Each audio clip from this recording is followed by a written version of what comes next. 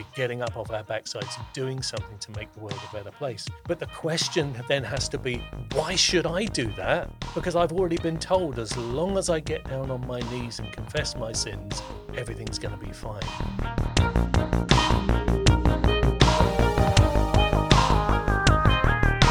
Welcome to The Dismantle, creating community, not converts.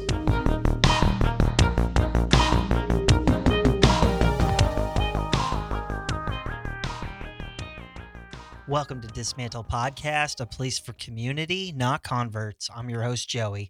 On this show, we attempt to dismantle an issue that poses as problematic for the church by having a discussion with a guest who has insight or experience with the subject.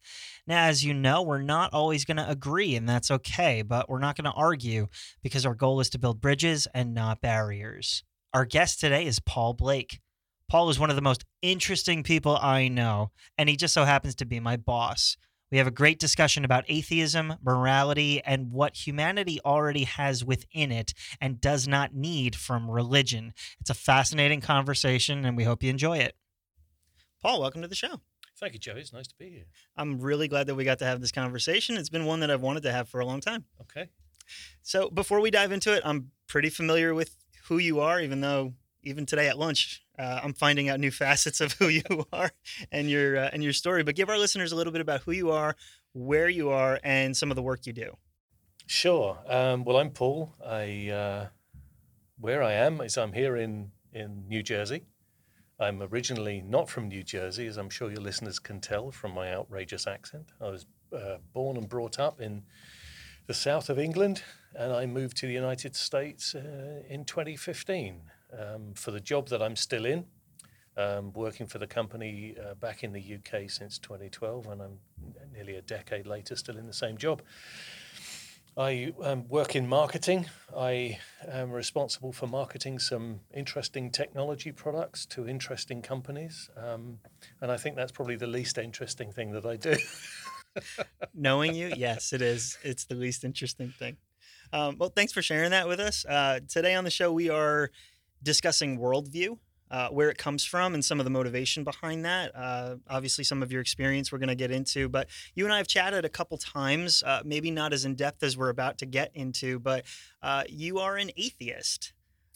I am. I describe myself as a militant atheist. Right. No less. Perfect. So for the sake of this conversation, what does that mean for you? When we say the word atheist, what does that mean and how is that defined? Yeah, I mean, it's a very personal thing, definition, and it's a very easy thing to bucket everybody in the same way. But for me, it's the fact, atheism is just an inevitable result of not seeing any reason to be anything else. There is nothing that has led me to suspect that there is a man behind the curtain. That there is anything other than, let me put it another way. The way in which you build a world model, a description of how the universe works, what the motivations are behind how things operate and behave, to my mind, has to be based on the ability to predict an outcome from a certain set of circumstances. If I take my phone off the table and let go, it's going to fall to the floor. Sure. And, it's a predictable model. And so having the power to be able to make a prediction, to make a statement that is, that A plus B equals C, that if I do this, then there is going to be a certain outcome. That has to be a measure of whether your model is correct or not. And more specifically, if what you see in the world does directly conflict with the model that you have, then that model can't be right. Now, for inspiration for that, I go to one of my greatest heroes, which is the physicist Richard Feynman. And in a series of lectures, which he called the character of physical law, I'm going to paraphrase here, but he basically said, if you want to work out how the world works, the first thing you do is make a guess. And his audience would always laugh. And he said, no, don't laugh. That really is it. You start off, any hypothesis, any idea as to how the world works starts with a guess. Sure. And then the next thing you need to do is to compute the consequences of that guess. What does it actually mean that the world should look like, how the world should behave if your guess is right? And then you test the result of those computed consequences against observation. You look to nature, you look to the way that the world works, you do experiments, or you just look at observable data. And this is the kicker. He said, if the results of your observations disagree with your hypothesis, then you're wrong. It doesn't matter who you are, what your name is, what your credentials are. It doesn't matter how beautiful your guess is or how satisfying it might be. If it disagrees with nature, it's wrong. And Feynman said, in that sentence is the answer to science. You know, if the observable world disagrees with your model of it, your model is wrong. And there's nothing you can do about that. And this is why when you look at scientific papers when they're published, they do not contain the credentials of the names of the people publishing, right? Because that seniority, that rank, that position is of no value. It's the only thing that is of value is the data and the inferences that you can draw from that data. So, you know, that is what I believe a rational approach to looking at the world means. Now, that is not to say that you can rule out any possibility, because you can make that guess. You can make the guess look like anything you wish. Right. You know, the philosopher Bertrand Russell said, you know, I could contend that there is a small china teapot in orbit around the sun somewhere between the orbits of Earth and Mars, and it's too small to be observed by any telescope. You can't prove that that isn't true. But of course, there is no data to prove that it is. So you can discard that hypothesis as having any basis in reality until you're convinced otherwise. So when I look at contending models for how the world might work and how the universe is put together, I can't accept as having any observable truth anything that doesn't have some kind of data to back it up. Now, does that mean that those things are intrinsically wrong? No, it doesn't. But it does mean that they actually form no part of any system where you can predict what's going to go on. Now, you could say that back in the pre-industrial age, it didn't really matter that much because there was many places for the angels to hide, so to speak. You know, you can attribute all sorts of different physical events, all sorts of different happenings in the world. You can attribute them to different supernatural forces, different motivations, different spirits or whatever could be responsible for things. But the closer and closer we look, using the techniques we have at our availability, we see no sign of them. You know, there are fundamentally two physical theories that can explain, I suppose, for want of a better word, can account for, can allow you to predict, this is the most important thing, allow you to predict outcomes with greater precision than anything else. And one of them is called quantum mechanics, and the other one is called general relativity. And using those two things, and they don't overlap. That's the biggest problem for science right now, is how do you unify quantum mechanics and general relativity? But with that aside, you can predict the behavior of any physical system that you can think of using those two things. It is so accurate that without an understanding of both quantum mechanics and general relativity, GPS would not work. Okay. And right down at that infinitesimally tiny level, there is no place for supernatural involvement.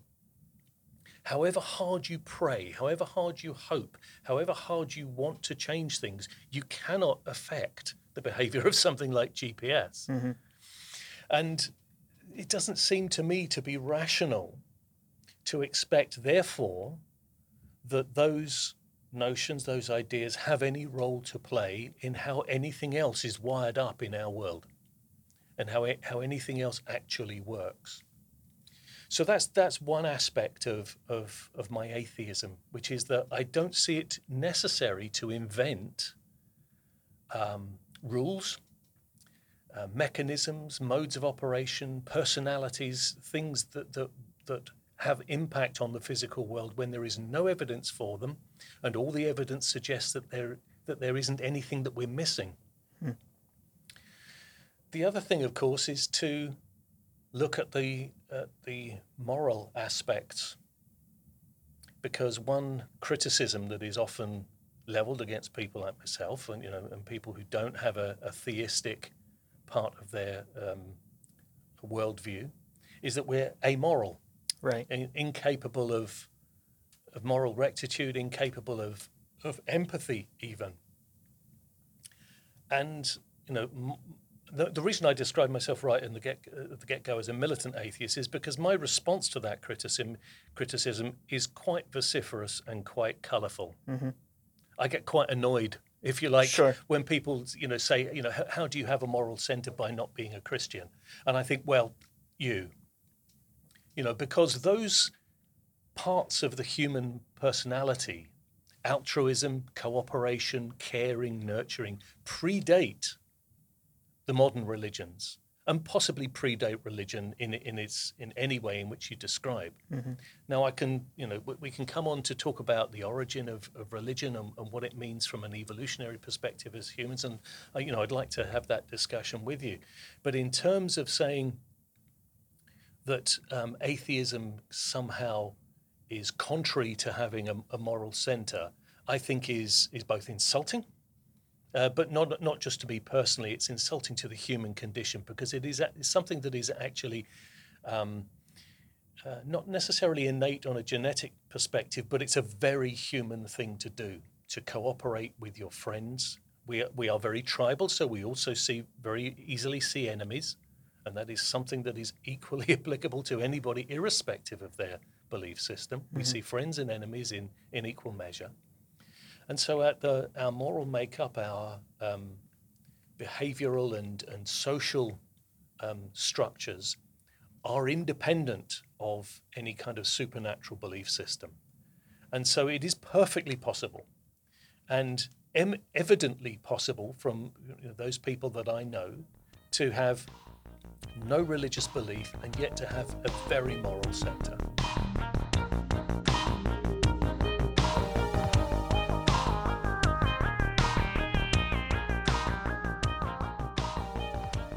So let me unpack that just a little bit.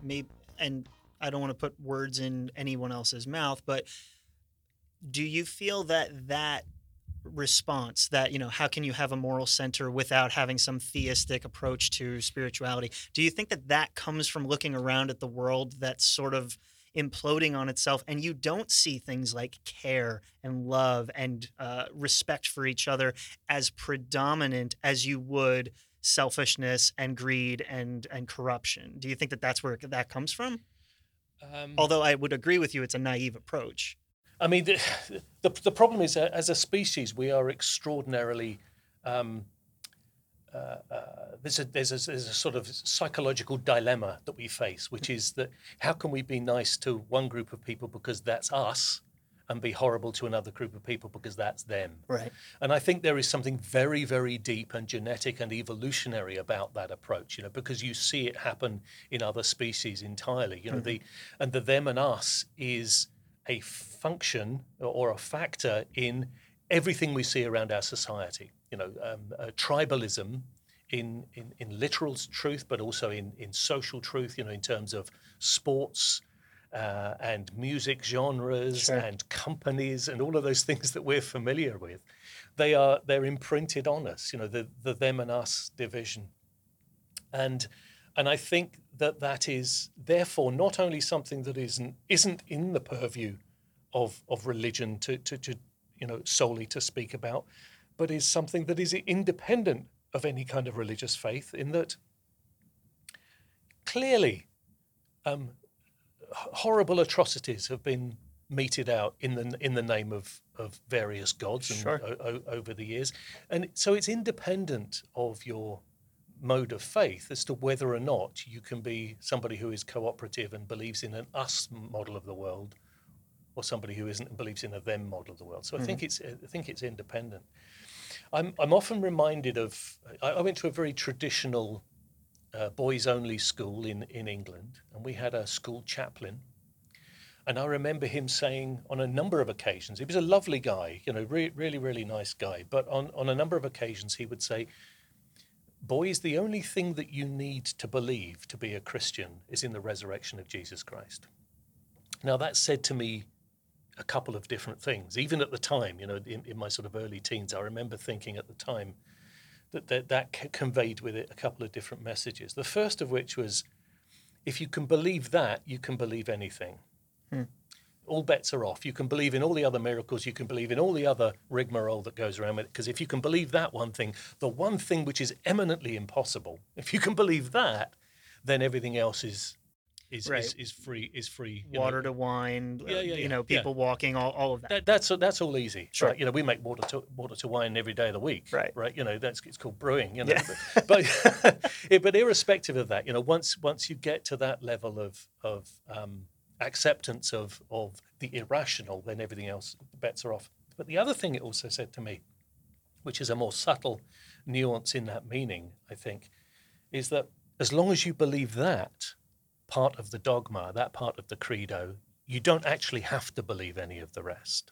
It's almost a reverse interpretation. Sure. One is you can believe all of it because you believe that thing, but if you only believe that, you don't have to do all the rest of the things to be a Christian, which was actually what I think he was saying at the time, is you don't have to do the liturgy, you don't have to participate, you don't have to, as long as you have that thing. And the problem that I have with that is it also means you don't have to have the moral responsibility either, as long as you believe that bit.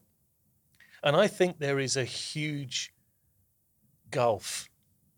I see in the world a huge gulf between my moral position in the world as a human being who wants the world to be a better place, and the behavior of people who say that they are, simply by virtue of the fact that they hold that little piece of a belief system in their minds. I used to live in a very small rural village in England, a very traditional, the kind of stuff you see in period dramas and whatever. Sure. A village of 90 people with a church and a pub and and whatever, and surrounded by farms. And one of the elderly farmers said to me one day, as part of a bigger conversation, he said, "You want to find a Christian in this village, boy, don't go anywhere near that church." And what he was meaning was that the people who were the movers and shakers in church life were the least charitable, the least hospitable, the ones who gossiped about each other and stabbed each other in the back. And the people who you could really rely on in a crisis were not the people who you would see in the church on a Sunday morning. Now, that to me speaks volumes in terms of the role that religion has to play in society and the role that it shouldn't play. So I've given you an awful lot of different angles on my atheism there. My militant atheism comes from the fact that whilst I absolutely respect people's right to believe what they want, I may completely disagree with it, and I may find logical arguments to wage against it. But the truth is, you cannot use reason to argue somebody from a point of unreason. Sure, it's a pointless exercise. Where I really get upset and militant about it is when it starts to play a role in policy and in law. Because it is so anathema to me as a system for how you should do things. Sure. Just because it claims to have the moral high ground. But as I've already said, I fundamentally believe that the moral high ground is held by human beings who have come to that realization that is the best way to make a society, the best way to make the world better is to be a nice person. As the Dalai Lama said, be kind whenever possible. It is always possible. Right. Well, let me unpack something that you had mentioned that you find, or at least in that interaction with the farmer, that if you want to find a good Christian person, stay away from the church. That has also been my experience. I have had more profound conversations and meaningful interactions with people who don't profess Christianity for sake of this argument or preferred religion than those who do. In your experience, which I don't hold you a professional in anything other than your own experience, why do you think people are drawn to church? Well, this is this is something that I think about a lot, because it's not a question in my mind. I think I know the answer to that. The problem is the answer is so contentious and so offensive to churchgoers that I'm often reticent to say it. On occasion, I've come right out and said it, and caused huge upset. But let me try and be less direct than I would normally, and try and soften the blow a little bit. Sure. I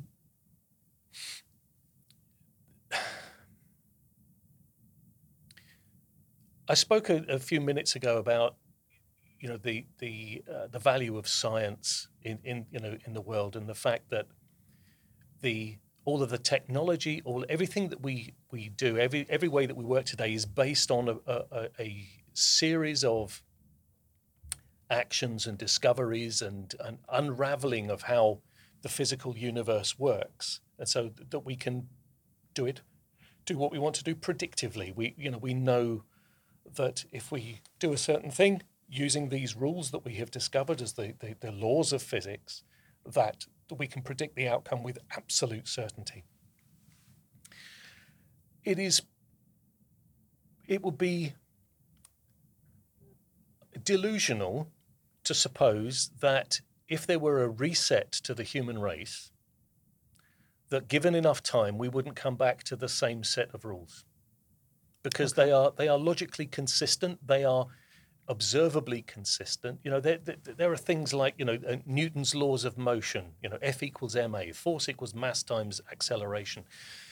In a future, in 1,000 years' time, should there be something massively terrible that befalls the Earth, we lose all of our knowledge, we lose all of that information, and we were to reset and come back from the Stone Age, eventually somebody would discover that relationship between how things move and their mass and the degree of acceleration and all those kind of things.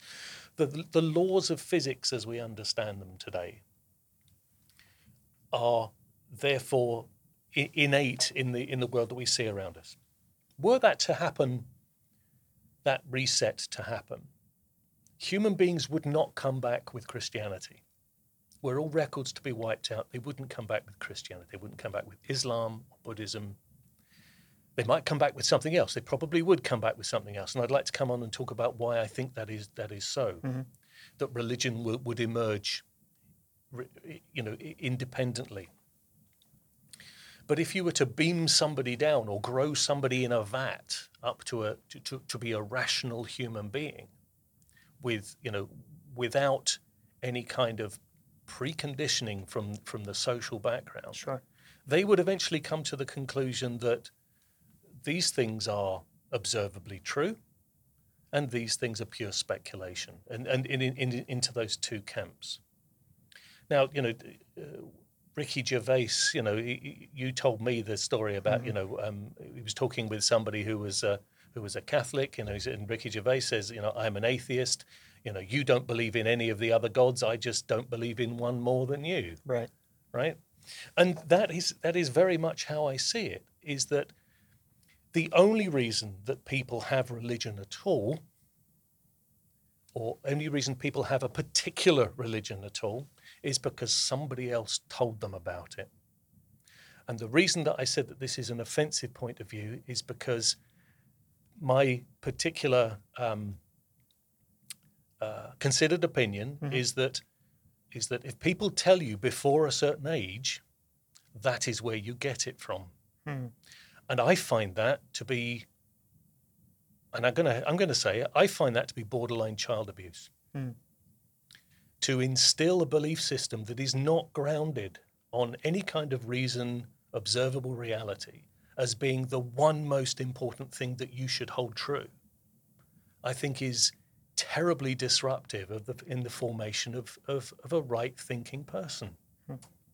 Now, I am not an atheist because I have been somebody, I'm not an apostate. I'm not somebody who has said, this is all nonsense, I'm leaving this church. Right. I'm an atheist because I was never taught to believe in things.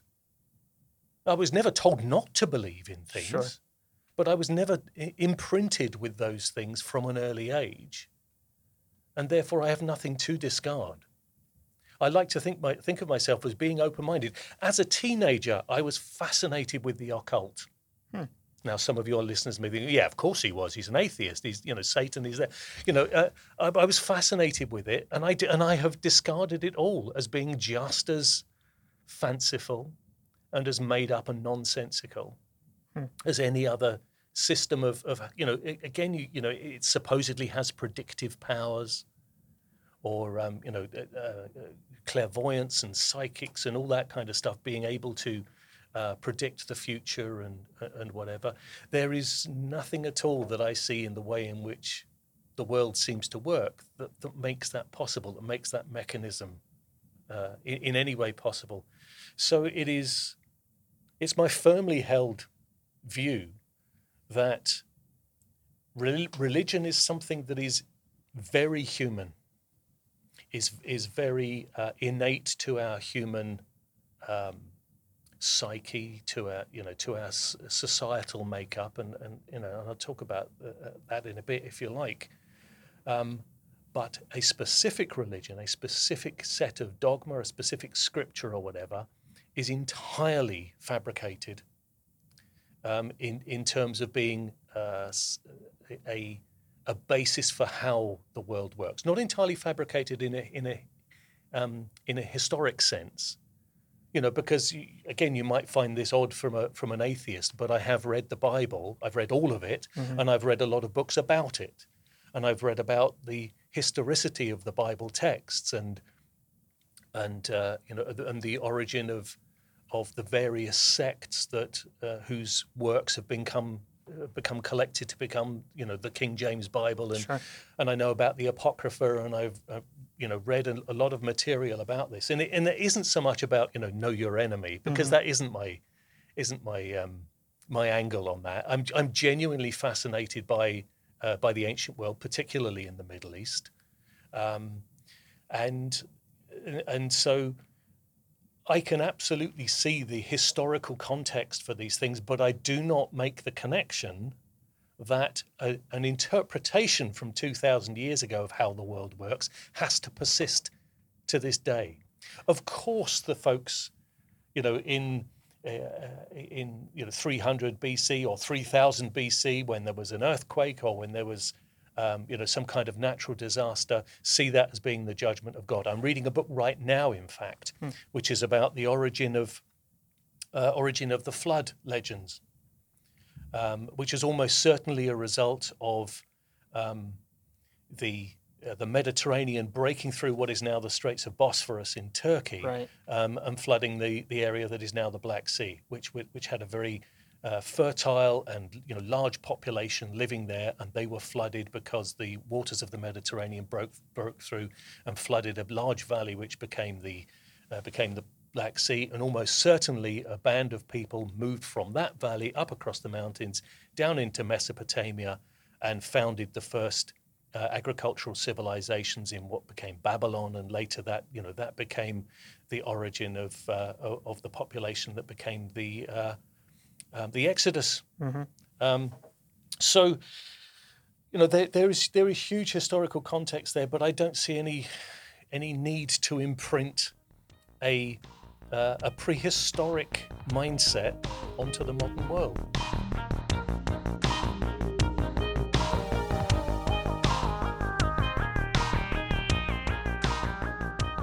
So with that in mind, with all that you've experienced and studied with historical texts, again, your own experience, your own perspective, who is the person of Jesus?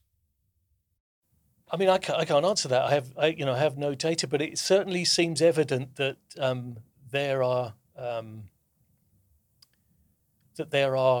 not necessarily contemporaneous texts, but certainly ancient texts which talk about a person in that role.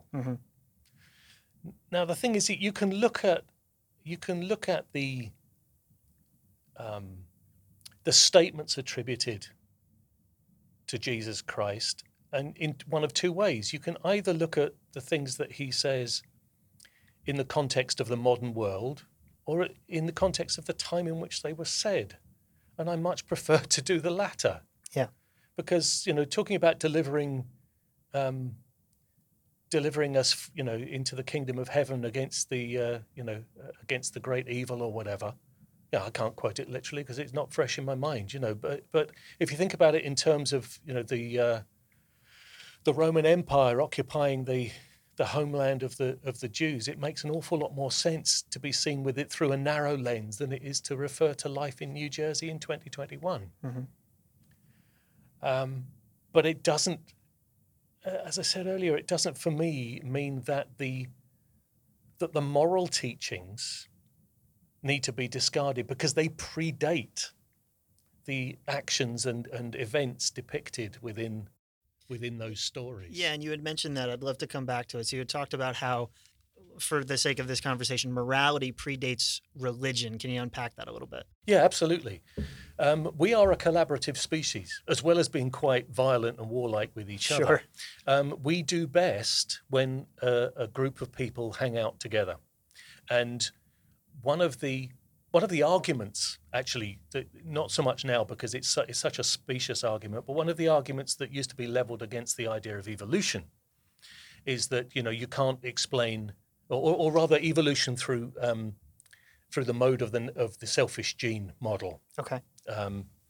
Cannot explain the evolution of altruism, the idea that somebody might die for their companions or put themselves in harm's way to protect offspring that isn't theirs. Mm-hmm. And that's a very simplistic way of looking at the world and looking at the world of human behavior, because actually, in a social context, altruism has an extraordinarily strong role to play.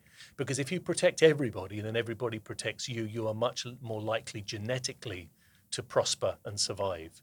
So actually, there is a very strong evolutionary bent towards altruism and towards cooperation and collaboration. And the way in which that's reflected in human behavior is through having morals, and not queering your own pitch, not destroying your own home, and supporting those around you, because it is you do better as a band. If you think of human beings as hunter-gatherers in the deep distant past, we do better when we work together. Mm-hmm. Because you get a greater haul, you can hunt down more antelope, you can do what you need to do and survive better as a band. Now seems to be a limit to the size in which that works, and there are certain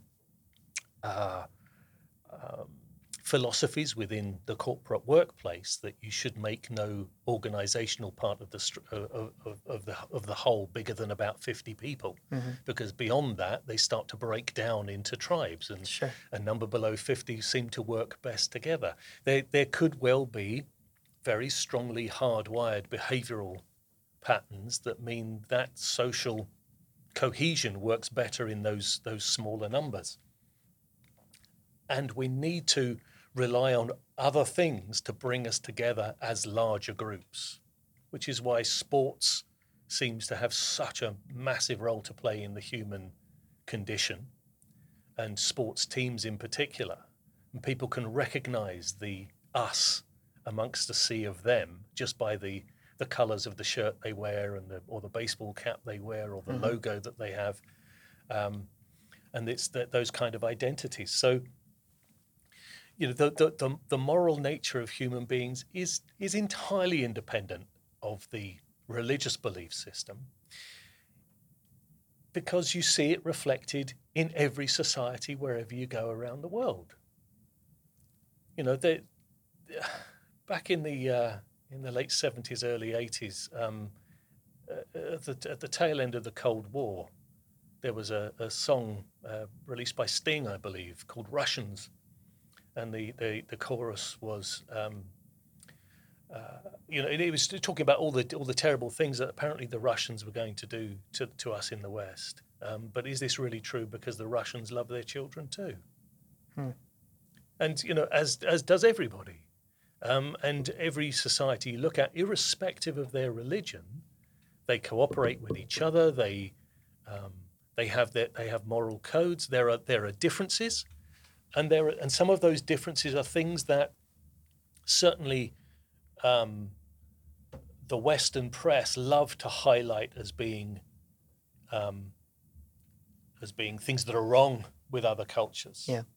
And I am the first to decry the patriarchal, misogynistic aspects of certain religions in the world, but I don't level that accusation against Islam and not against Christianity. Mm-hmm. I mean, for pity's sake, they're as bad as each other in that regard. And so, again, those things are independent of the religion. The tendency for societies to be male-centric and sexist and to put down the weaker and the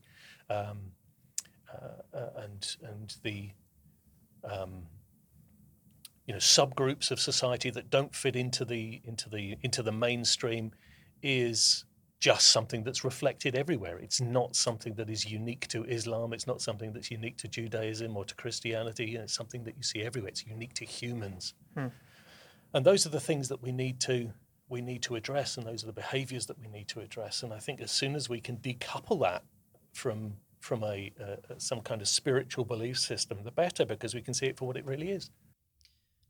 So we had talked about analysis. We had talked about, for lack of a better word, proof, but evidence. We look around and we can quantify certain things.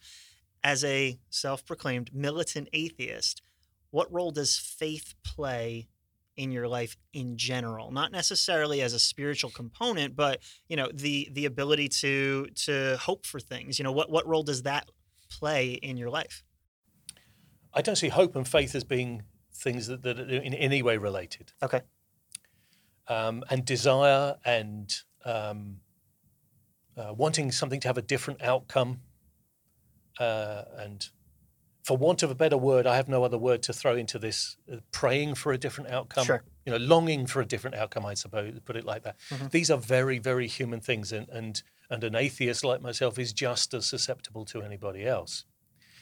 The difference is that I do not expect that what I say, think, or feel has an outcome on what's going to happen.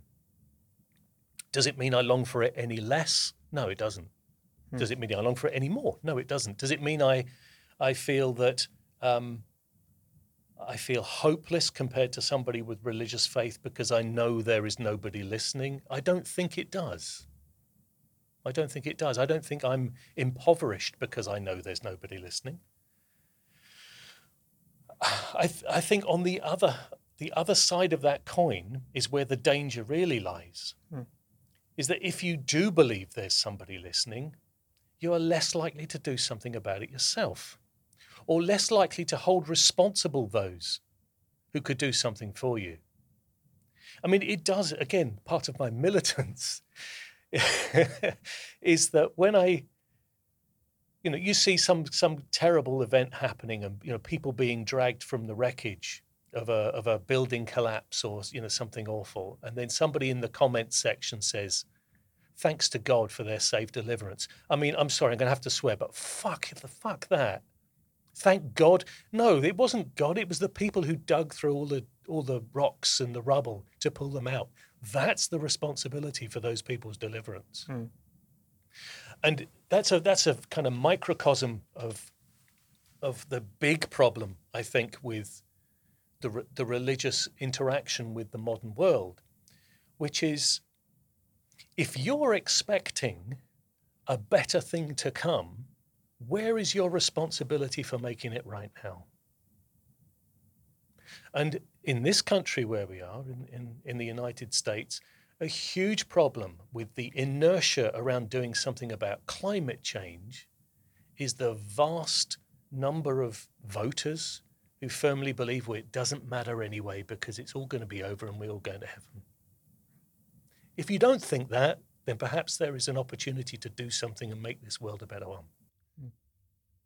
It's brilliant.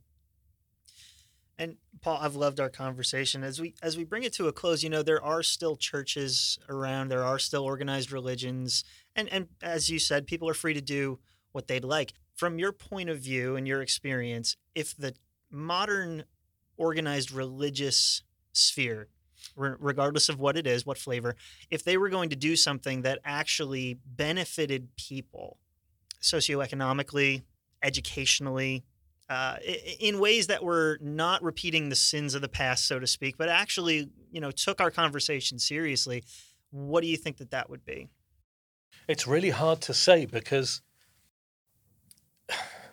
the fundamental ethos of so much of so many of these organizations, so to speak, that you talk of is that as long as you do these three things in this life, you're guaranteed of the next life, and the rest of it can burn. It's just to the point I just made. Right. How do you change the? Again, this is decoupled from religion. This is the human being's unwillingness to change. And wanting to do things that are take the easy path, just leave me alone to get on with my own thing. I don't want to have to do anything other than what I'm already doing. That's a very human thing. That's not something that is intrinsic with the religion. But what the religion allows you to do is to do that with impunity, to continue in that mode of behavior, whereas in fact we should be getting up off our backsides and doing something to make the world a better place. But the question then has to be, why should I do that? Because I've already been told as long as I get down on my knees and confess my sins, everything's going to be fine. So the imperative has to be for organized religion to change that dogma, and they can't. How can you change that dogma? Because that's what it's all about. The dogma, in my mind, should be, listen, your reward in heaven only happens as a result of your good works. And those good works are defined in a way that is good for everybody, not just good for you. And that's the thing that is fundamentally wrong, because, again, confess your sins and all bets are off. Everything's good. As long as you admit to it, it don't matter. Well, I'm sorry, but I just can't buy that. If that were the case, why would we have a justice system? Why do we just not rely on the confessional to do with it for us? Because we know in our hearts that that's wrong, that it doesn't stop there. And when we're looking at how the situation that the world is in, on the one hand, you have to be held accountable we all collectively have to be held accountable for what is going on. But if there is a huge chunk of society that not only thinks that it's not important because there's better things coming, but actually there is a number of people with a very strongly religious mindset who are thinking the quicker we accelerate the apocalypse, the better, the sooner we get into heaven. How can you fight against that? How can you ask religions to restructure their messaging when at their core, the credo is something that is actually working against any kind of change, or is actually working more to entrench that position because then the rewards are better if you do so. So, I do believe that people are free to have their own internal spiritual dialogue with the world. I don't personally agree that they have the right to say that my model is as good as yours. You're a scientist, you believe in quantum mechanics and general relativity, that's your opinion. I say, okay, well, you use your model to predict in the same degree. You use a faith-based model to build a GPS system, and then we can talk, right? So the two things are not equivalent, but you're free to have that own spiritual dialogue, but do not let it determine policy, and make sure that it doesn't try to take the moral high ground, and to say that we are the only people who believe these, can be in the right morally because we're the ones who are in this club. And so often you see, over social media and just in the general public narrative, particularly in the West, people talking about, the decay of society and